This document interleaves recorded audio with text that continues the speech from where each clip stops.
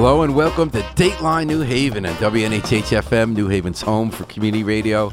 I'm Paul Bass, your host, inviting you to look behind the headlines on the stories that make New Haven tick. Well, New Haven's going to be ticking on Sunday because there's going to be a great event at the New Haven Museum. And we're talking to the folks who are putting together the event from the Jewish Historical Society of Greater New Haven. And it's the second annual Judith Ann Schiff Women's History Program. There's been this wonderful effort through the Jewish Historical Society to reclaim, retell, and re-explore the stories of Jewish women who have made a difference in our community. This year, they're going to be honoring Laurel Vlock. We've talked about her before on this program. She created the Holocaust Memorial Archives at Yale, and she was a journalist in New Haven. She had a really interesting life, and we're going to be talking about that today as well as what's up with this program. And we have with us Rhoda Zoller, who created the Women's History Program through the Jewish Historical Society, which she's been a main member forever. Michael Dimenstein, who is the president of the Jewish Historical Society, and Carol Bass, to whom I am married, very happily, is the person who dived into the research about Laurel Vlock to find out what it is about her life that we want to know about now. And so, Rhoda, it's such a pleasure to have you back on, Rhoda. Rhoda's a retired longtime civil servant in New Haven. Someone I always admired is one of those people who really do the work and you never hear about because she just makes sure stuff got built in New Haven. And now in her second act, would you say? After leaving the city, you're now doing all this stuff at Jewish Historical Society? Or? Oh, yes. I never really retired. I just kind of changed focus on what I was spending my time doing. Now, if I remember correctly, you've been involved since the beginning, right, with this Jewish Historical Society? No. I didn't get involved until I had retired. Oh, okay. I just didn't have time. I remember Judy Schiff, when she formed it, she'd gone to hear Howard Zinn speak in Boston and the whole idea of history from below. And she was inspired to have a grassroots Jewish history group here. So, Rhoda, how did it come about that you decided to do an annual program about Jewish women and their legacy? Well, it really began over a year ago when I was meeting at the New Haven Museum with Margaret Ann Tokarczewski, who is the executive director, about some things that we were collaborating on with the Jewish Historical Society and the Ethnic Heritage Center. They've been very supportive of our Walk New Haven program. And she told me that she had been approached by the Jewish Historical Society in Hartford about having an exhibit that they had put together about groundbreaking, trailblazing Jewish women. I love that exhibit. And in fact, 3 of them were from New Haven, and she wanted to, Elizabeth Rose, the executive director in Hartford, wanted to have the program in New Haven in March during Women's History Month. And Margaret and Anne and I had both been friends with Judith Schiff, who had passed away the previous summer, who was a founder of both the Jewish Historical Society and the Ethnic Heritage Center. She was the Yale University librarian, historian, right, at the University Library? Yes, and also a very active board member of the New Haven Museum and the League of Women Voters. And as you mentioned, Paul, she was the city historian and the chief research archivist at the Sterling Memorial Library at Yale. And she had been a wonderful resource for the New Haven Museum, for the Jewish Historical Society, for the Ethnic Heritage Center on all of our projects. And we were talking about doing something in her honor, something that we could do to honor Judy. And we knew how interested Judy had always been in promoting untold stories of women, of minorities, of people who were often left out of history. And some of her writing was about social history. So we decided that we would not only talk about these, trailblazing women in the Hartford exhibit, 3 of whom had New Haven connections, but we would also use it as an opportunity to start an annual program in March, which is Women's History Month, to honor the memory of Judy Schiff and also to preserve the histories of women from our community whose stories have not really been told enough. And to build up the archives in our respective historical societies so that future researchers will know about these people and what they do. So last year you started with Judy Schiff herself. Last year we started with Judy Schiff. And that was a great event. That was a truly great event. I thought, and it was a big crowd, and we were it moved was by really Judy's story, and there was a lot of love people. there. Yes. And I thought part of what was interesting about it was because Judy Schiff didn't call attention to herself. She kind of did this whole lifetime of service in such interesting ways, and we learned about our community, and I think people kind of felt good she got her due, you know? Did you ever feel that way when you work on stuff? Do you ever feel like as a woman that you don't get as much attention as the men are out front, whether it was in your government or your social activities, or do you care? You know, that has never really been a problem. I kind of like working behind the scenes, to tell you the truth. Is that part of the reason anyone out there think that's part of the reason sometimes women aren't told? I mean, the civil rights movement was classic, right? The men were always out front. The women did at least half the work. Political campaigns in New Haven is like, I think it's 77% of the work is done by the women, and the men are usually, unless it's the woman who's run for office. You have any thoughts about why it is that men's stories get told more? It's sometimes a function of who tells the history, who tells the story, and sometimes it's often the men who record and report it. Although Judith Schiff was really exceptional in so many ways, as Rhoda had described, and she made sure that that history was told the way it should be told, and that people who should be credited with various achievements are credited. So this week, and did you have something you want to say about that? No? This week on Sunday at the New Haven Museum from 2 to 4, the second woman is going to be honored, Laurel Vlach, who also was someone who kept history alive in such an important way with the Holocaust Memorial Video Archive. So, Rhoda, what's going to happen this Sunday at the museum? This Sunday, we have been working with a planning committee. You know, I should mention that last year, our planning committee included, close friends of Judy Schiff's who spoke at the program. And this year, our planning committee included not only members of the Jewish Historical Society and the New Haven Museum, but also family members of Laurel Vlach. And 2 of them will be speaking at our program. Her sister, Marion Fox Wexler, who's 94 years old and lives in Hamden at Whitney Center, is going to be one of our speakers, talking about their childhood and what kind of formed the person that Laurel became later, and her son Daniel, who has a lot of memories to share. So there's going to be a program about Laurel Vlach. There are going to be speeches, reminiscences. Will there be any physical displays? There's going to be an exhibit that was put together with things from the family that will be in a display case in the entrance lobby of the New Haven Museum, including her Emmy Award for her film about the Holocaust with interviews. And there will also be some video clips of some of her interviews with Holocaust survivors, and also some of the interviews she did with other people. She also I look forward to watching those. Right. Well, we're talking with the organizers of a really great event taking place Sunday in New Haven. A tribute to Laurel Vlach, who was a pioneering Holocaust filmmaker, as the second annual Judith Schiff Women's History Program. Carol, you did a lot of research into Laurel Vlach's life. I learned a lot about it secondhand from living with you and hearing about it. I was so interested in it. So who was Laurel Vlach, and why should we know about her? Laurel Vlach was extraordinary. Get closer, Mike. Yeah. And she should be much better known than she is, both here in New Haven and really around the world.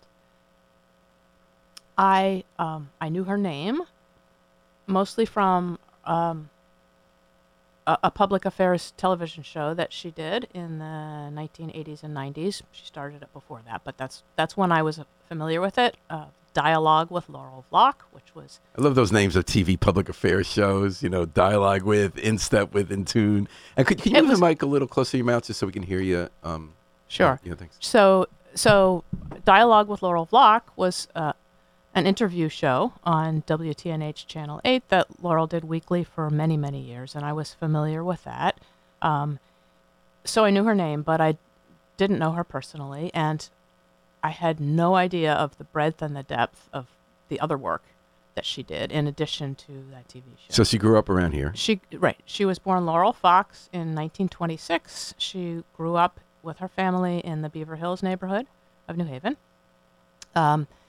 As children, as their parents, John Fox and Rose Greenberg Fox, were active and prominent members of the New Haven Jewish community and civic and business communities. And as Jewish kids in the 1930s, Laurel and her sister Marian experienced anti-Semitism firsthand. There were neighborhood bullies. There were bullies at school who called them names, who told them that the local Catholic Church was off limits. And then in 1937, when Laurel was 11 years old and Marian was just 7, their mother, Rose Greenberg Fox, took them on a trip to Europe in 1937. As Jews, Europe in 1937. She was very aware of the Nazis, what they were doing to German Jews. This was not a blithe tourist trip. They went to visit Rose's sister in England, and in London they saw anti-Semitic graffiti. They saw Oswald Mosley, who was the fascist leader in England, ranting in the public square, anti-Semitic rantings. They visited some other countries in Europe, and they visited Luxembourg, and there, in Luxembourg, Rose's sister persuaded them that they should walk across a bridge into Germany because they should see the beautiful countryside. And Babs Arzavi writes in with some hand claps and fist bumps and hearts. Thanks, Babs, for listening in. So Laurel Vlock is growing up in New Haven, goes to Europe when the Nazis are on the rise, crosses a bridge into Luxembourg. And I'm going to ask you maybe move the mic a little down towards you. Yeah, great. So they walked across this bridge from Luxembourg into Nazi Germany. They're greeted by ferocious Nazi border guards and snarling German shepherds, and they're terrified. And they take a little walk along a country road, and the children who are playing by the roadside stop and give the Heil Hitler salute. I mean, it was terrifying for these children. 11-year-old Laurel and 7-year-old Marian. Wow. They never forgot it. When they returned to the United States, their parents tried to spread the word about what was going on. And Marian says people just didn't listen. They didn't believe it. They didn't think it was that bad. So, meanwhile, the sisters grew up and they went to Hill House High School and they went to Cornell University. Their dad wanted to make sure they had an education so they could be independent and support themselves. Laurel married Jay Vlock, known as Jim Vlock, who went into the Fox family steel business. They had 3 children, Daniel, Michael, and Sandra. They moved to Woodbridge. Laurel became a school teacher. Then she got this opportunity to do a radio show. She had never done radio. She had never done broadcasts. She had never done journalism or interviews. Yale had started this FM radio station, WYBC. It was relatively new then in the mid-'60s. And they asked her to do this educational program in collaboration with the New Haven Public Schools.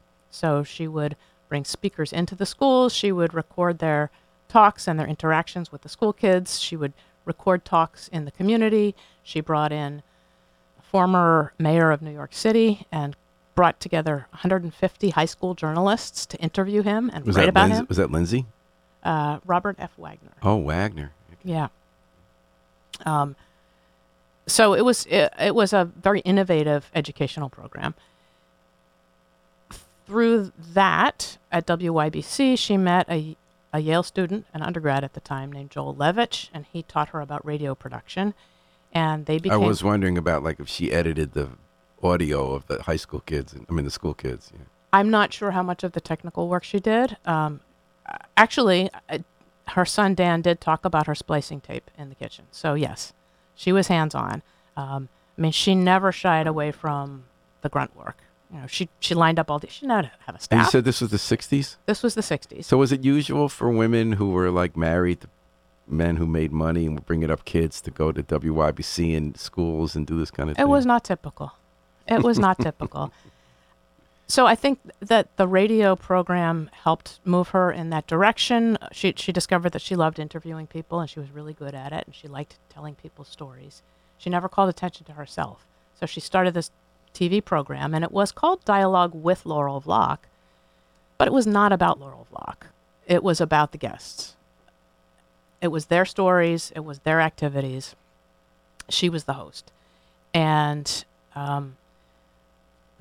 she did that show for decades until her tragic death in 2000 in a car crash. In 1979, she was working on a documentary for WTNH, Channel 8, about the New Haven Holocaust Memorial, which was about 2 years old then and was the first in the country that was built on public land. And she was interviewing Holocaust survivors for that documentary. And she got the idea that these stories needed to be told, that it was well past World War II and the Holocaust, and survivors were aging, and it was essential for the rest of us that their stories be preserved. She also had the very strong belief that these needed to be visual testimonies. So there were other people who were doing oral histories with Holocaust survivors, and they were doing them on audio cassette, or they were doing them in a written form. And Laurel said, I understand the impact of the visual. And she talked about demeanor evidence, how someone looks when they're talking. And things That's so interesting now, because we talk about, now we're decades later, there are very few survivors left, and Holocaust denial has ramped up a lot, right? So they're Yes. saying, and how important is her legacy, you think, in trying to combat efforts to deny the Holocaust? It's more important than ever. Back in 1979, when she started this project, she said time is running out. And she connected with a Yale psychiatrist, or a psychiatrist named Dory Laub, who himself was a child Holocaust survivor. And she understood the importance of recording these stories. She was concerned about the emotional toll that it would take on the witnesses, on the survivors. And so she sought out Dory Laub because he both had the personal experience as a survivor, and he had the psychiatric know-how. But when I haven't watched a lot, I haven't watched some of those because the video archive's up. It seems like for some people it's very healthful for them to tell that story. That's what he told her. He said, people need to tell a the lot story. of time has passed and people are ready to tell their stories. And how many did she end up doing? They started with 4 in one marathon recording session in Dory Laub's psychiatry office.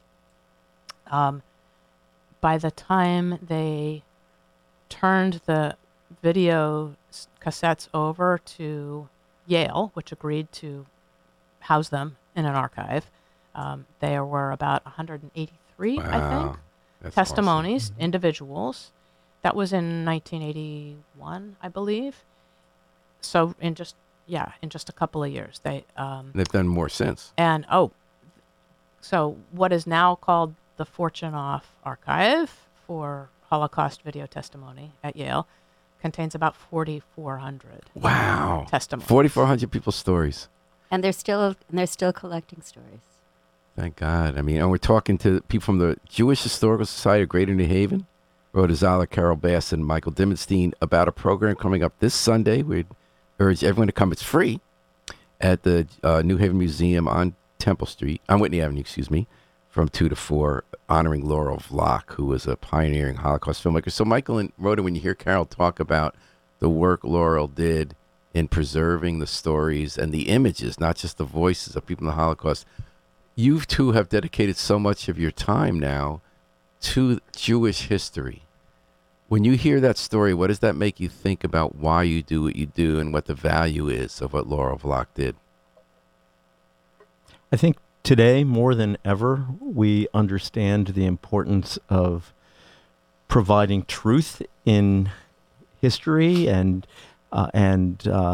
unadulterated facts about what really happened. Having people like Judith Schiff and Laurel Vlock as our subjects for this program. One thing that's common to both of them was their devotion to ensuring that history was preserved with accuracy. So when we preserve the history of the Holocaust with accuracy, what does that help us do or not do? Why is it important that people not wipe clean the story of the Holocaust? Any thoughts from anybody? Well, as Carol mentioned, Laurel's parents were very shocked when they came back from their experience in Europe and talked to their friends about what was going on in Europe and actually raised money to send over, that people didn't believe that could happen. And now if they don't believe now, there's a saying, never again, that we hope that there's an argument sometimes that by wiping out what the Nazis did, that makes it easier for it to happen again in some form.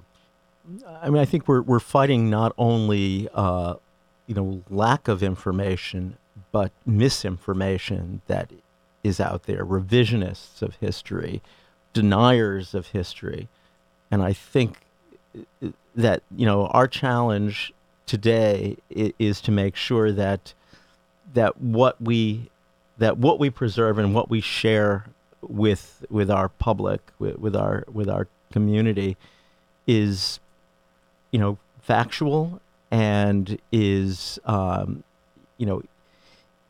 important underpinning to what we have going on in our world today. So, Michael, you're involved in a broader way. You've taken over as president of the Greater New Haven chapter of the Jewish Historical Society. These kind of organizations are hard to keep afloat. Somebody has energy for a bunch of years, like the amazing work Jewish Historical Society make. I'm so proud of it as a New Haven Jew. They put out more than 10 books, I believe, with these great stories that everyone's contributed about what Jewish life has been over the centuries. I've read them all at least once, some more. I just love learning about it. I feel like I'm stepping back into the Oak Street neighborhood and what Jewish life was like. What are you doing now, Michael? I know there's been a lot more energy in the last couple of years since you and some others took the helm. So let's get this going again. How does this program fit into what you're more broadly trying to do? We have at the Jewish Historical Society archives hundreds of oral histories that we have taken over the years. In fact, one of our star oral historians is Rhoda herself, who has I didn't know that, Rhoda. who has you done conduct that the interviews. for a number of years, and that's something we want to continue to build on.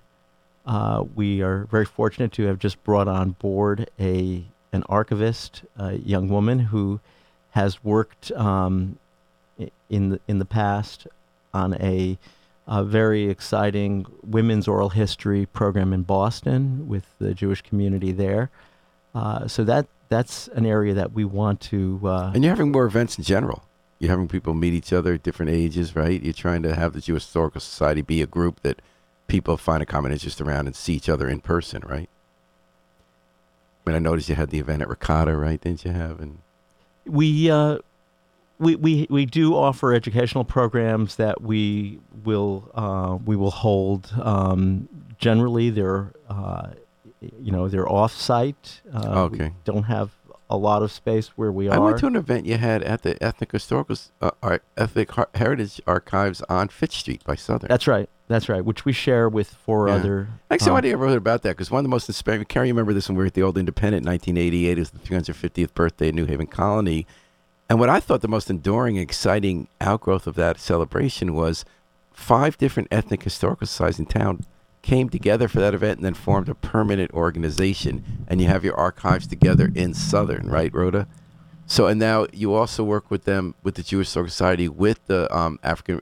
I think they still call it Afro-Americans. I think they changed to African-American Society. African-American. And you have the Irish-American, the Italian-American. I believe the Puerto Rican got redone. I'm not sure. No, Ukrainian. Ukrainian, right. They always agree. So you all work together. And Rhoda, we've had a bunch of articles where you've done these walking tours with booklets and QR codes in different neighborhoods where all the groups talk about their histories, whether it's Lower Grand or Worcester Square. Is that correct? Yes, we collaborated over the last 6 or 7 years Yeah. on creating 5 what we call cultural heritage tours of New Haven's neighborhoods. We began with 2 tours in the downtown and downtown north, which is on Orange Street. And we did Worcester Square. We did Lower Dixwell Avenue. And our most recent one, which we started a couple of years ago, was on Grand Avenue, close to downtown. And we have featured not necessarily buildings of architectural significance, but places that have cultural value. And a lot of them are on the National Register, such as on Gough Street, there's a building built in the 1850s, a brick building that is right near the firehouse. That was the Gough Street Special School for Colored Children back when African-American children were not allowed to go to public schools. And there is actually a room in that building now, which is a Masonic Hall, dedicated to the history of the school that was there. And the Lower Dixwell tour has a lot of very important sites for African-American history, but in the past, there were Jewish people who lived there. There was a Jewish synagogue in the Lower Dixwell area. Kesser Israel, with Dixon Plaza. Kesser Israel, which, merged and is now part of Becky. And there were sites that were important to all of the groups. And so people history. can, if someone wants, today or any day, someone wants to go to any of those 5 neighborhoods, they can go right online with their phone, and you Yes. have a whole tour set up with them. Yes, Where yeah. they can go and what they can hear. Yeah, walknewhaven.org walknewhaven.org is the website, and the 5 tours with lots of information about each site are all on the website. And we have been adding videos that we've taken of people actually giving the tours. That's the great. to That the is website. awesome. And I remember when you had your event launching the Grand Avenue one last year. What I loved about it is when I meet the people from all different historic societies, and they all have some part of their history they're proud of and they tell you about. Like Harold Miller talking about his father's shop and how they dealt with people. There was a woman who talked about the movie, the music venue, which I never knew existed, which had like some of the major jazz people of their era, run by an African American woman on the Jefferson Grand area. I think that's one of the great projects right near you the guys clock got. factory. Yes. So let me ask you before we go off, let's remind people that this Sunday we want you to go, if you're interested, in New Haven Museum at 114 Whitney Avenue, 2 to 4 p.m. It's going to be a good crowd there.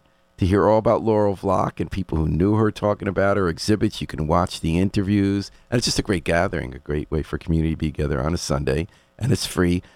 Tell me some other ways that people can get involved in the work you're all doing. What would anyone listening today who wants to know more about Jewish history be part of this organization? What should they do?